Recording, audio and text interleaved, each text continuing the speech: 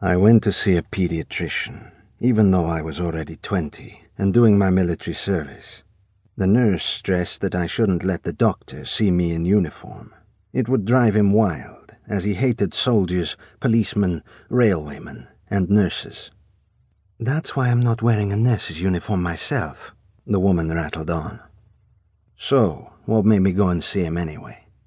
Who knows? Maybe I just dreamt the whole thing, back in 1963, or perhaps a year earlier. To cut a long story short, I wasn't feeling well. As I walked into the surgery, my eyes fell on his hands. The middle and index fingers of his right hand were missing. "What's up?" he asked. He examined my testicles, and after feeling them for a while, he made an announcement that turned out to be quite crucial later on. "Don't procreate, comrade. Don't ever procreate, because you will father a predator." I waited to hear what would come next. The doctor went on. "However, if you marry a woman who's weak and sickly, whose teeth decay and whose hair starts to fall out by the time she's 30, which is quite unusual in women that age, it will leave its mark on the predator you'll have fathered.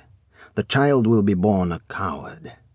It will grow up to be someone who's a predator inside, but keeps this hidden from the outside world." He raised the index finger of his right hand by way of warning. So, he wasn't missing an index finger after all. I sat on the cold plastic sheet covering the white examination bed, with my tool hanging down and my balls in the doctor's hands. He was weighing them up. "But maybe," he muttered, "we'll get lucky, and you'll end up impotent, because one of them seems to be underdeveloped, sort of retracted, a bashful, sweet, delicate little ball." He gave my balls a yank and slapped me across the face. "No fucking, you understand?" A reflex reaction made me kick him in the face, more of a spasm than an act of aggressive retaliation. I quickly pulled up my underpants and skedaddled. He shouted after me from the floor where he landed when I kicked him. "I know you're a soldier anyway. You think I don't have all the information on you on file? You've assaulted a doctor. You'll get locked up for this."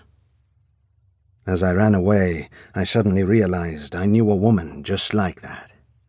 Exactly the sort of woman the doctor was talking about.